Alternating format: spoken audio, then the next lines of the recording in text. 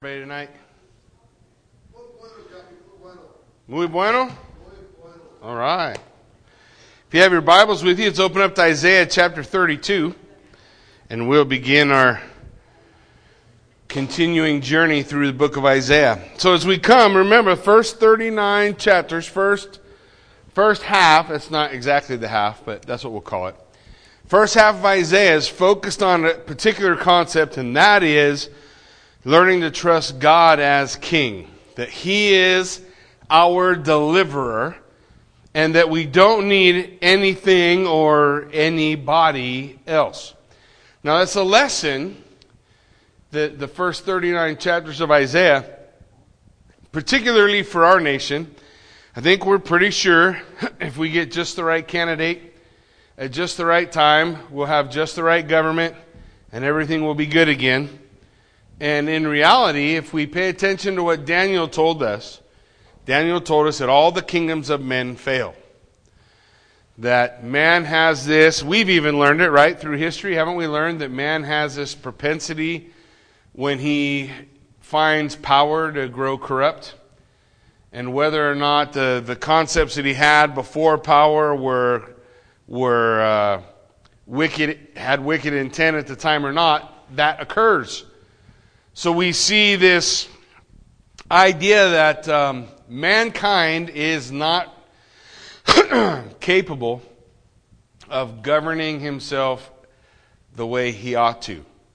And as long as we're looking for something else to be our savior, whether that be a Republican Party, the Constitutionalist Party, the Democratic Party, the Green Party, whatever party you think is going to save us, every one of them may have good intent, but they are all still human beings.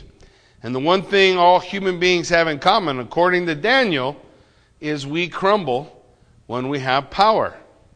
We don't stay. I want to say it's Robert Frost. Might not be Robert Frost. Who wrote Nothing Gold Stays? Anybody remember? Get a bonus. Extra donut on Sunday. But the concept of the poem is exactly what Daniel told us. A head of gold became what? Chest of silver became what? Body of bronze became what? Legs of iron became what? Iron mixed with clay.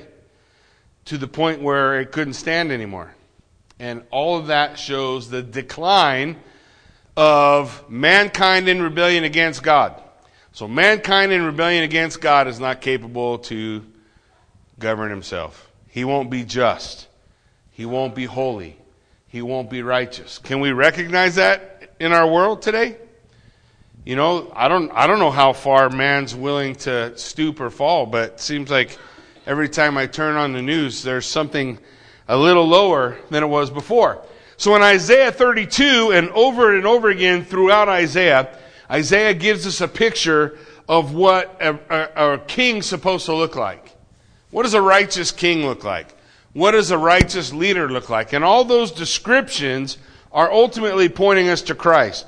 So it's easy for us to understand in lieu of scriptures like Isaiah 32 why the disciples would be getting stoked for Jesus to take over on their way to Jerusalem, right?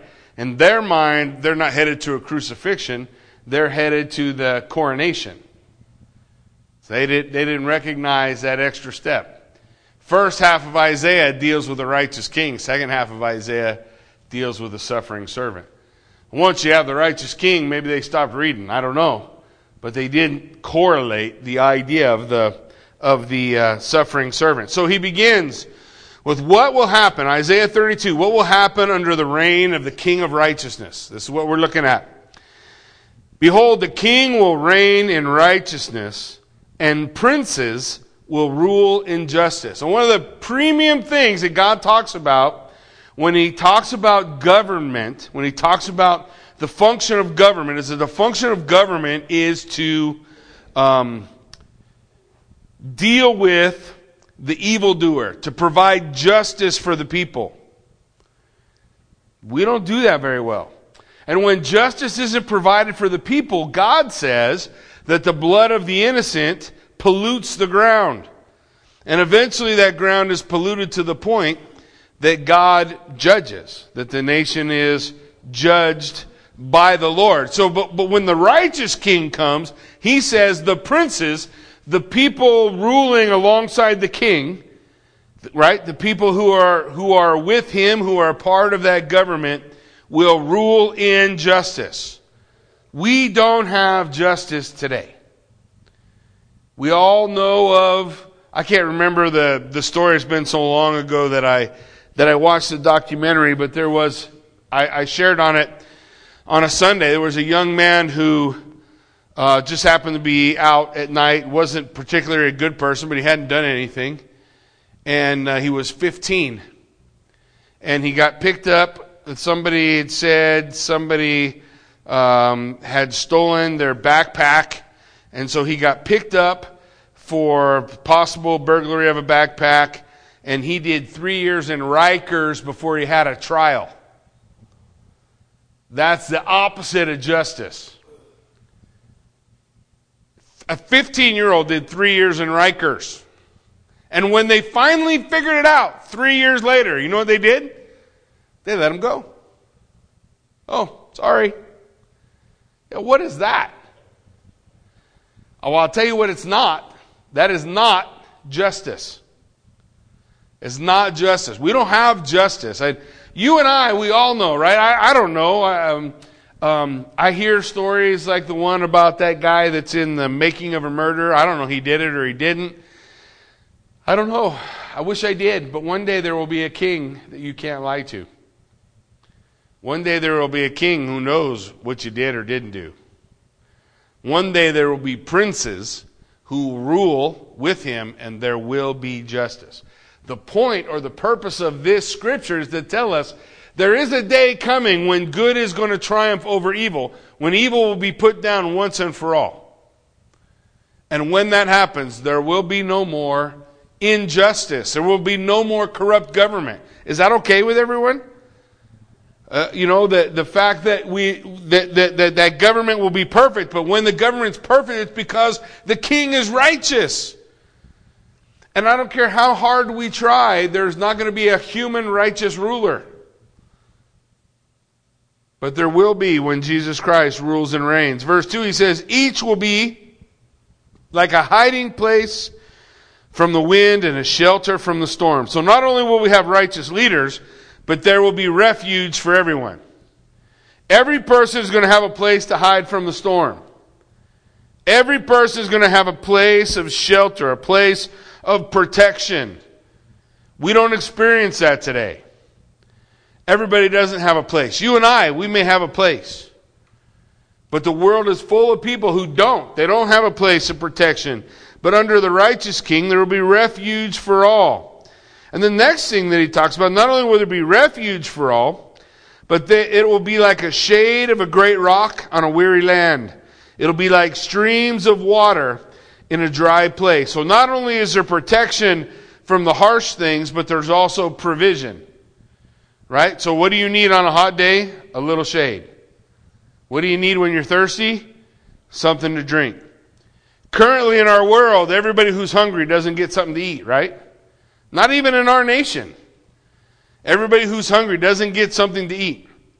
Probably the biggest dividing line between the two political parties that we have today is it's at least presumptuously the idea of one wanting to care for the poor and the other supposedly not.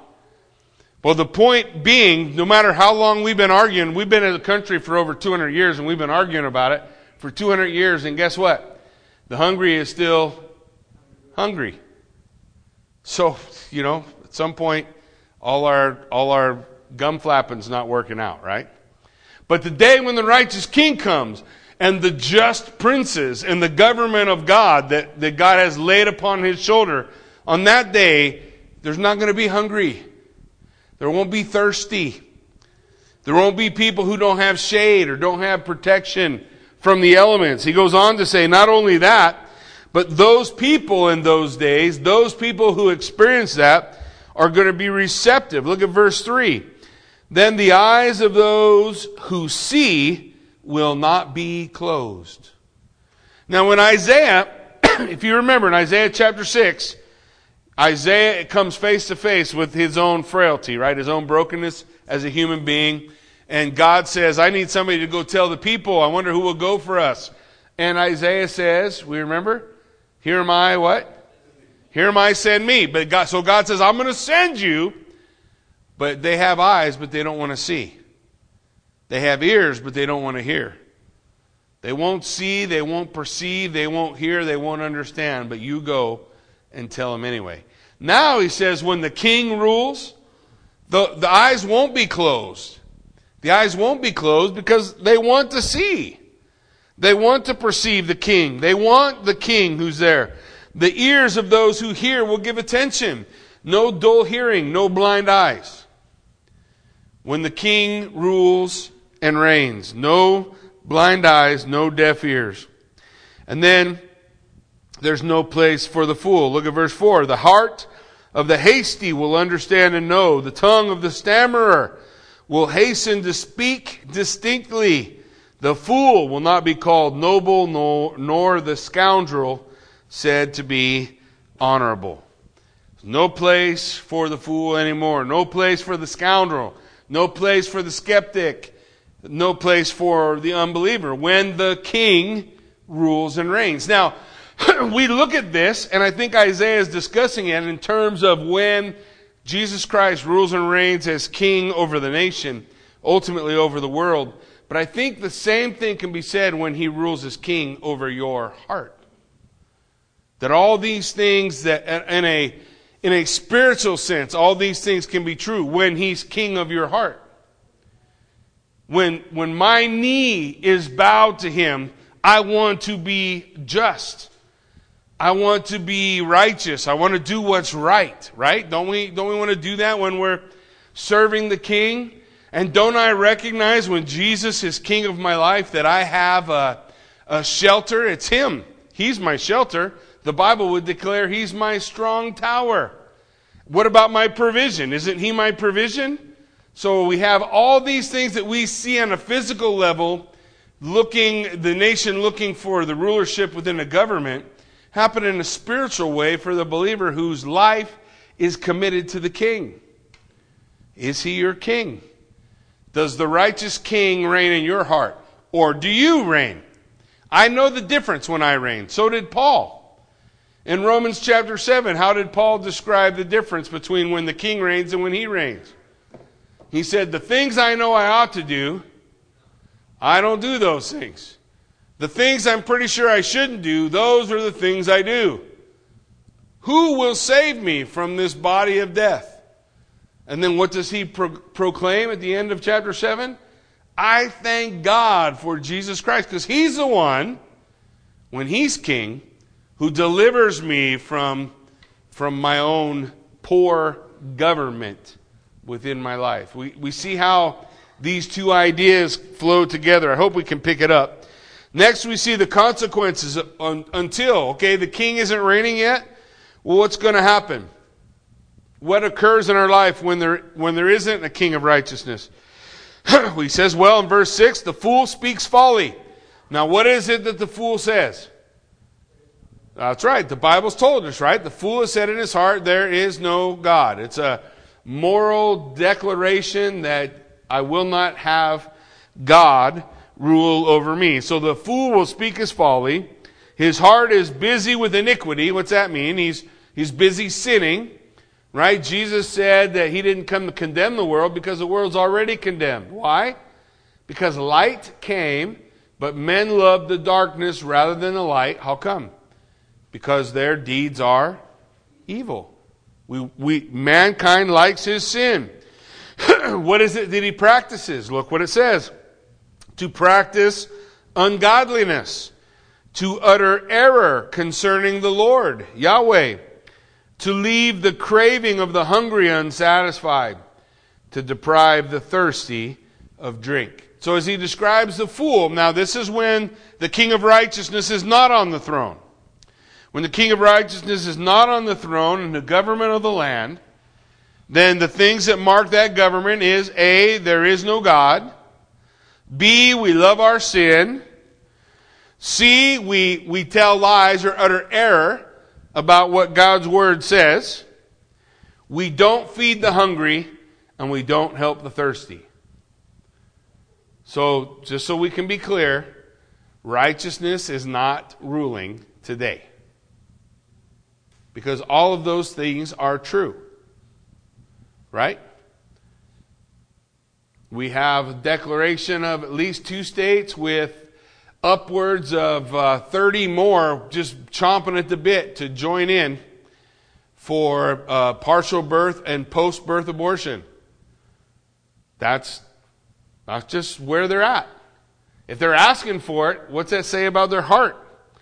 Where their heart is, what their heart is about. Are we feeding the hungry?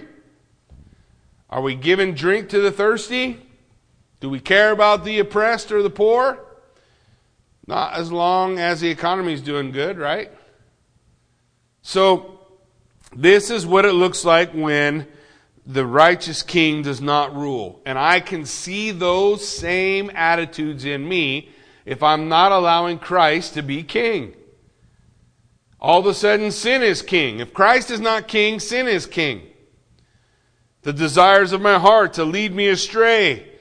And nor do I care about my brother, nor do I care about my sister, because God is not ruling as king in my heart. I'm not submitted to him. What about the scoundrel? That's the next one. Look at the scoundrel in verse 7. As for the scoundrel, his devices are evil. He wants to do wrong. His plans wicked. He schemes to ruin the poor with lying words, even when the plea of the needy is right.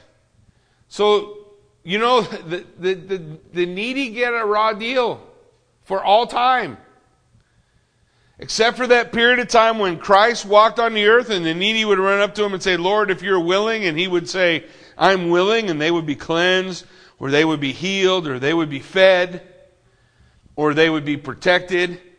And then I'm pretty sure Jesus said something like, if you come after me, do what? Aren't we supposed to take up our cross and follow him? Aren't we supposed to do what he did? So didn't he feed the hungry? Didn't he clothe the naked? Didn't he visit those in prison? So the idea is that when he rules and reigns, this is our attitude. But when he doesn't, what rises up in his place in our life is the fool who acts like there is no God, and the scoundrel who makes wicked plans. And in a nation that's not ruled by a righteous king, what rises up is a fool who says there is no God, and the scoundrel that makes wicked plans. And I don't care who you put in the chief seat. I'm just saying this is a government that is not unsubmitted to God, where Jesus Christ rules and reigns. This is the government that we're looking for. There's a reason why our governments aren't so strong. If they were strong, what would we do? Would you be looking for Jesus, or you be looking for more guys like that? But we fail. So what does that cause? That causes our eyes, prayerfully, causes our eyes to be on the Lord. Even though the plea of the needy is right, he doesn't care. The scoundrel doesn't care. He just wants what he wants, right? How much is enough money? In a capitalist system, how much is enough money? How much, I'm a capitalist, just so you know. So I'm not a socialist. I'm a capitalist. I'm pretty sure. I believe in the tenets of capitalism. Let me tell you what I don't believe in. I don't believe in paying a little kid in Indonesia 8 cents a month so I can sell shoes for $120 a piece. I don't believe in that.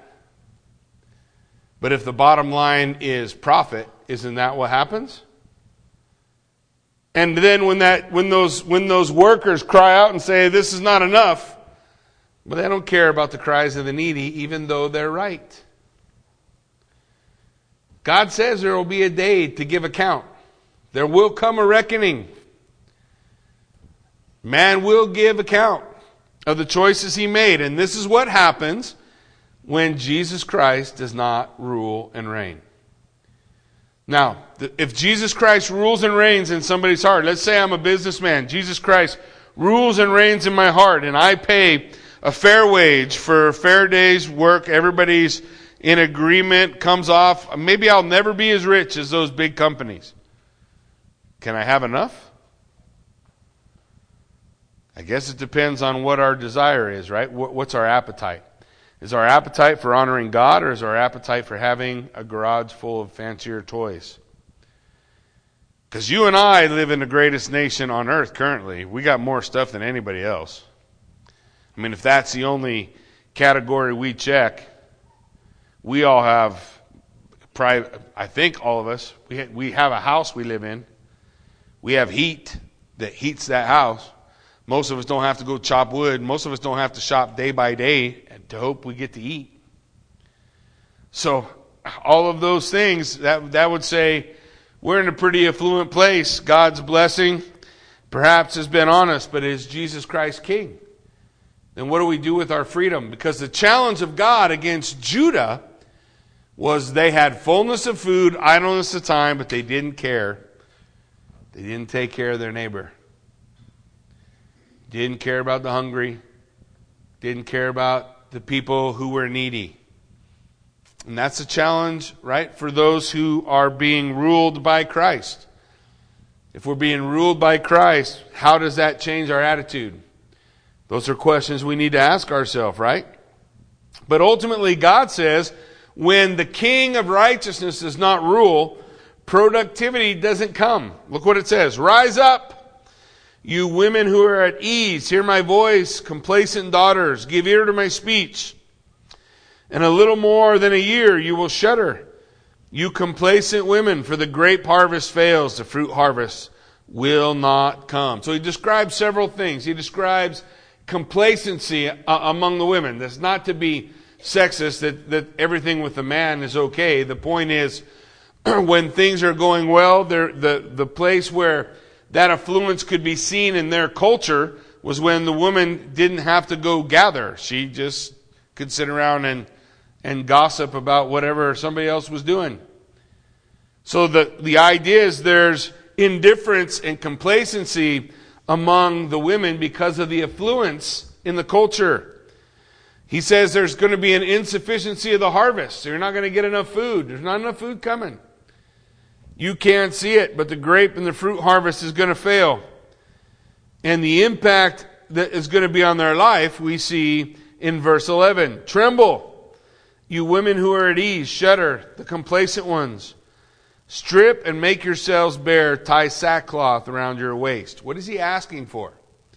What is the symbolism of putting sackcloth on in the Bible? Our sackcloth and ashes were always a symbol of repentance, of recognizing, saying, you know what I have? I've been focused on my own affluence, my own needs, my own desires. I have been living not as though Christ was king. I've lost my focus. So what does he say? He says, repent. Put on sackcloth. Humble yourself. Humble yourself. Put on that sackcloth. And then he says, beat your breast for the pleasant fields and the fruitful vine. You remember the tax collector when Jesus said two men went down to pray? One a tax collector, one a Pharisee.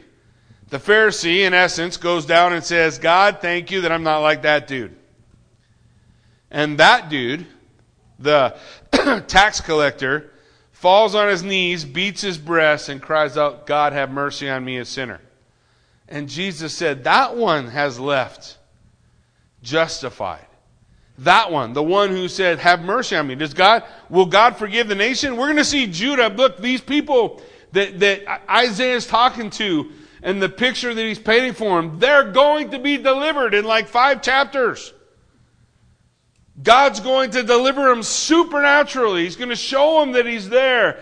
He's going to answer their prayers. He's going to forgive their sins. All that stuff is still true. But the key to having our sins forgiven is to confess and repent. No? To beat our breast before God and say, man, I messed up again. And to recognize that God doesn't get tired of hearing it, because when we'll consistently do it, it shows our own humility. I'm a sinner, Lord. I'm sorry. Forgive me. I want to do better. I want to make better choices. I want to choose better words. I want to have more compassion. I don't want to be apathetic toward my neighbor. God, help me. Give me eyes to see. These are the things he's asking to come from the people who aren't in the place where God is ruling as king. Prior to his rule and reign, beat your breast for the pleasant fields, for the fruitful vine. Verse 13, beat your breast for the soil of my people growing up in thorns and briars. Yes, and for all the joyous houses in the exultant city.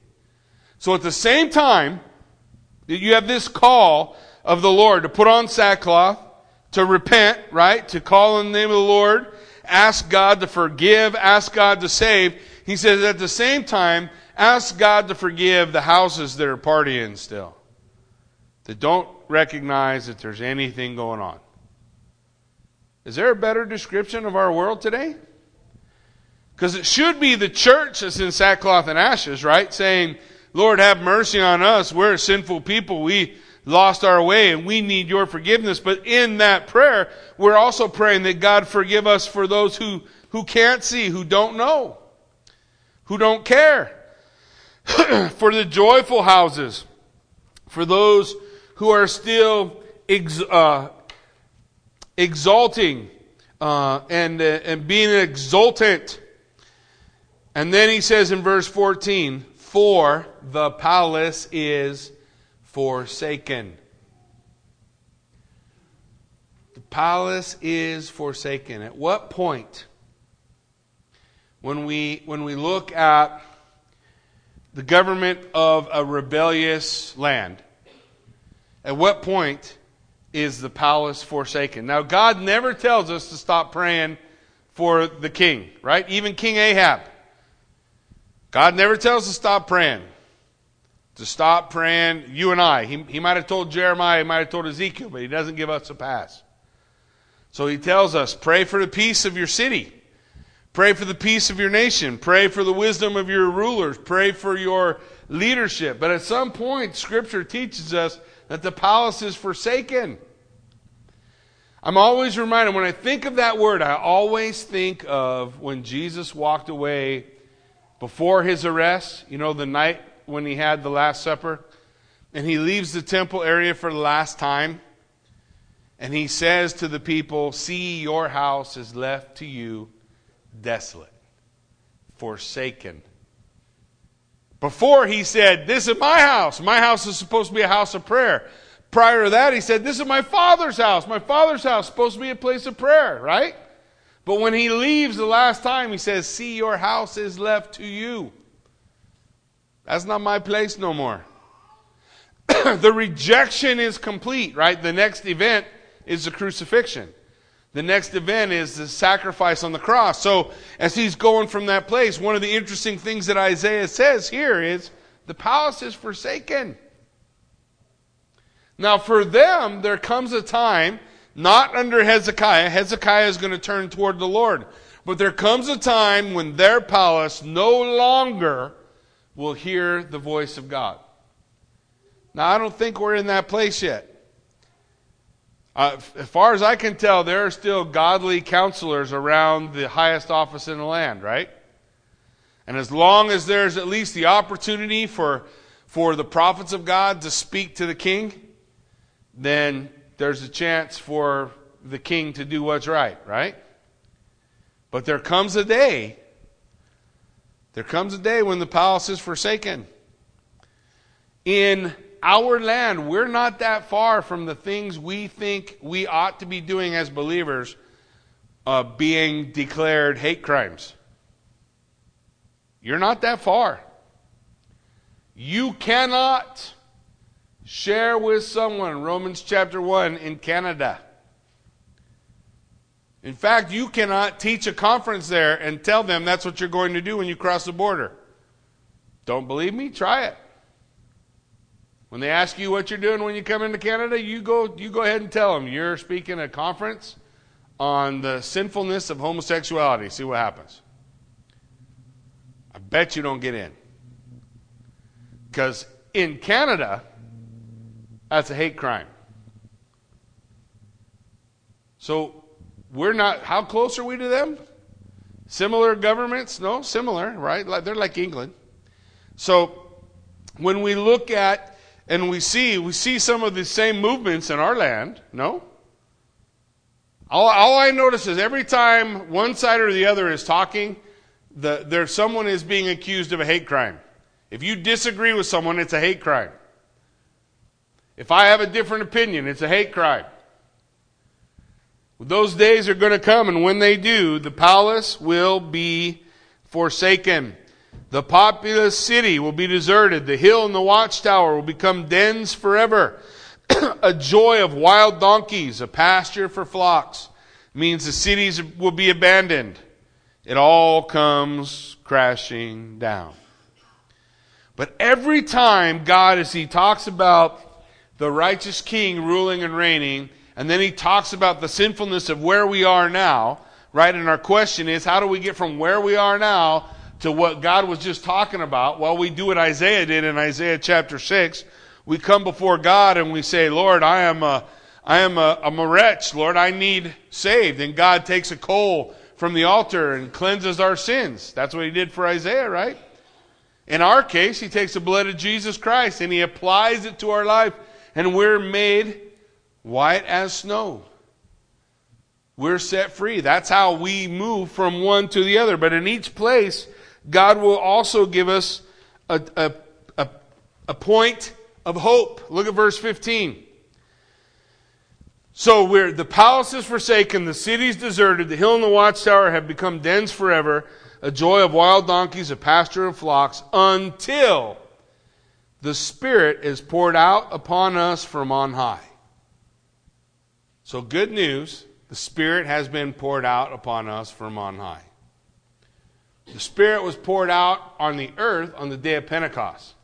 According to Romans 5, chapter 1, the love of God is poured out in our lives by the Holy Spirit. Romans chapter 5, first 5 verses in Romans chapter 5. The power of God, the Spirit of God has been poured out on His people. So we have the things necessary to respond, to allow the King to rule and reign in our life.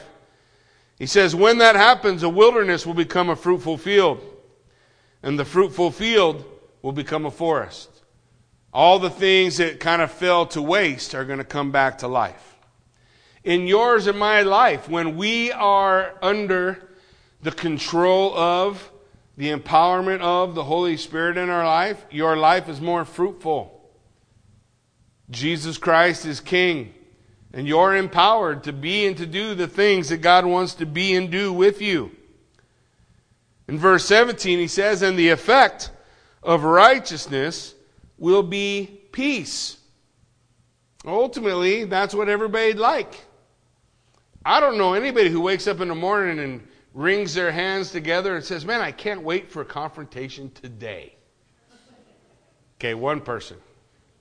The rest of us, we don't want confrontation. I want peace. I'd like to just be left alone, if I'm honest. But the reality is, hey, if I want that, then I got to walk in righteousness. Jesus Christ has to be my King. The Spirit has to have descended in my life, and I have to find myself under His power and control. And now it's fruitful. And one day that will happen in the nation. One day righteousness will reign. The Holy Spirit has descended upon the church, but there will be a day when everyone on earth will either be full of the Spirit or they won't be here.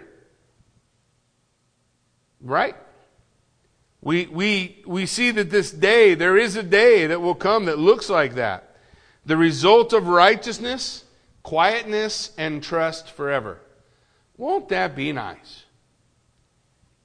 Quietness and trust. What's it like if you left, you could leave your house open, leave keys in your car, leave money laying out on the grass. Never had to worry about it. Nobody's going to steal bikes. Nobody's going to steal stuff. Nobody's going to take anything. Because we just live in quietness and trust forever. Because everybody is submitted to the King. And the King rules and reigns. And the Spirit is descended. And we're empowered to be the men and women God wants us to be. Folks, that's utopia. But it occurs not under the rulership of man. It will occur under the rulership of God. When God dwells on high. My people will abide in peaceful habitation, in secure dwellings, and in quiet resting places. So every time God says, well, here's where you are, and here's where I see you going, but then He reminds us that one day, this is where we're going to be.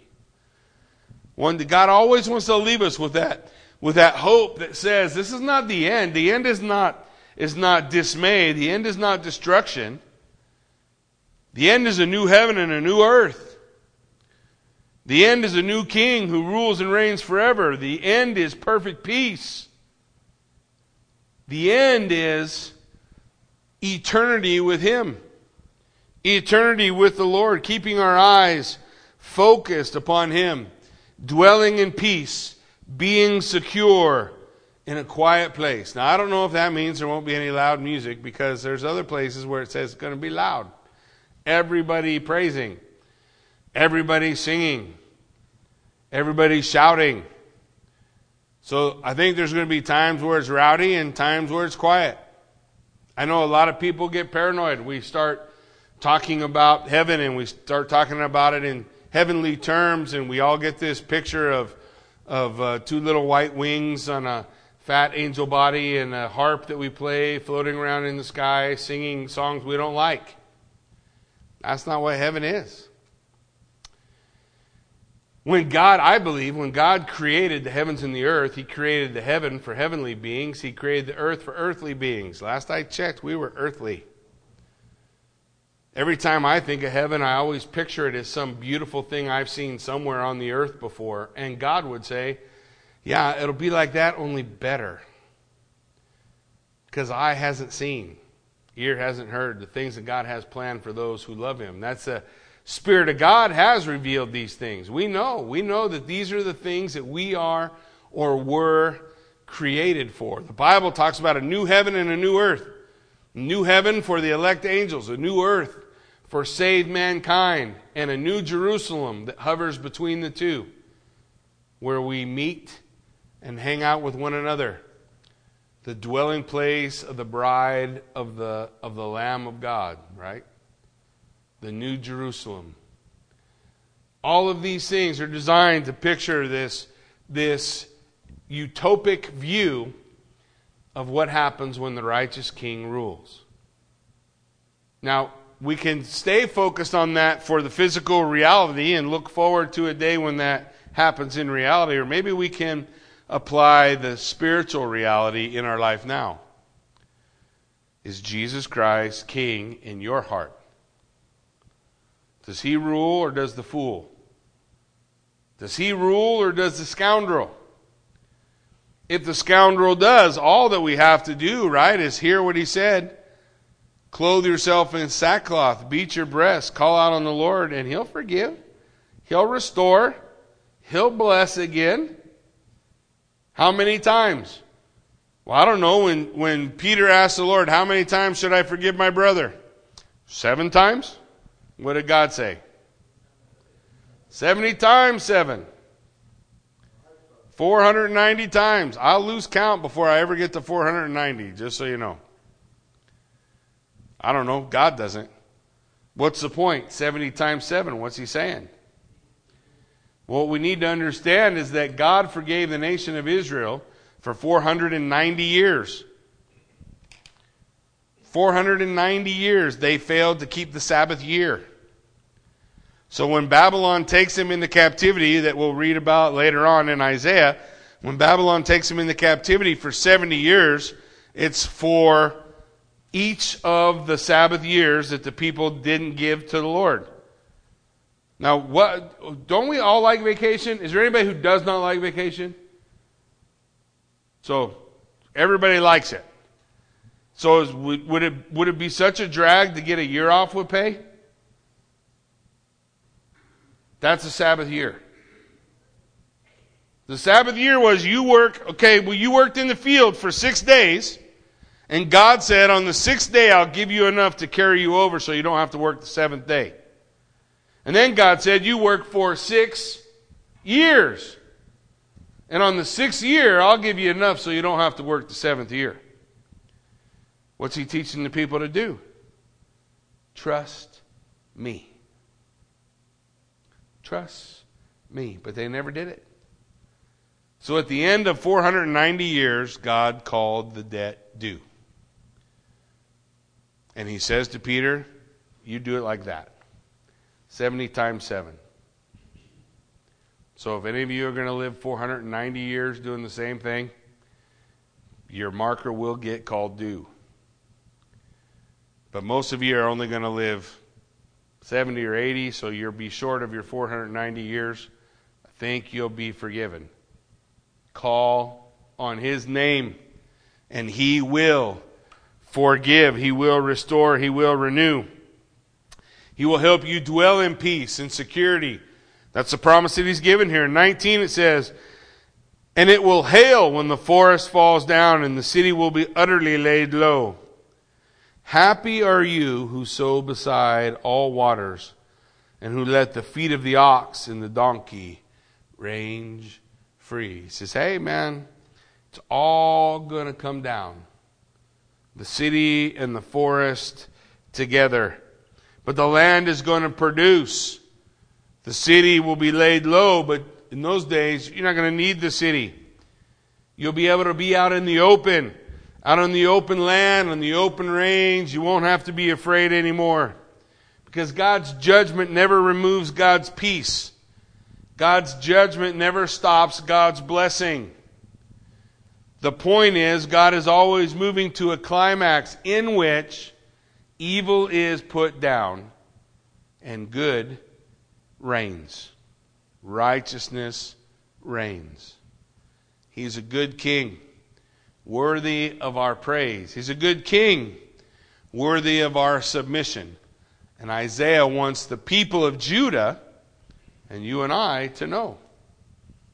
If we submit to the king, we can expect one day all those things to come together.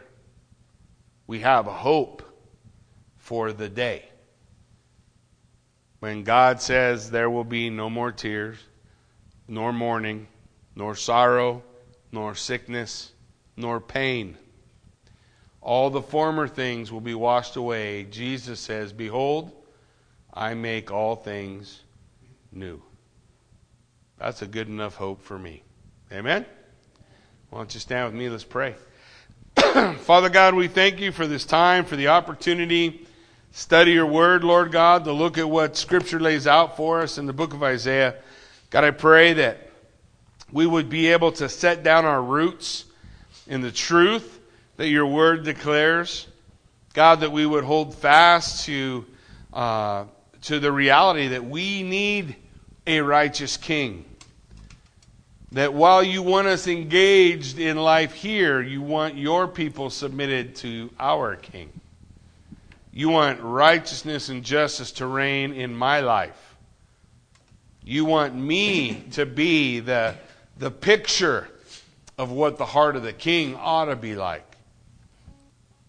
Yeah, Lord, you want us to show that so that example becomes evident in all those who will see. So God, I pray for the day when the righteous king will reign.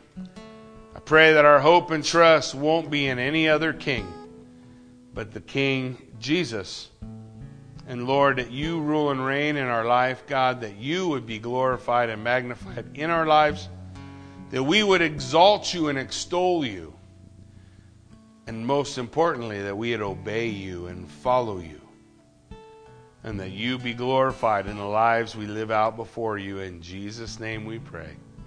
Amen.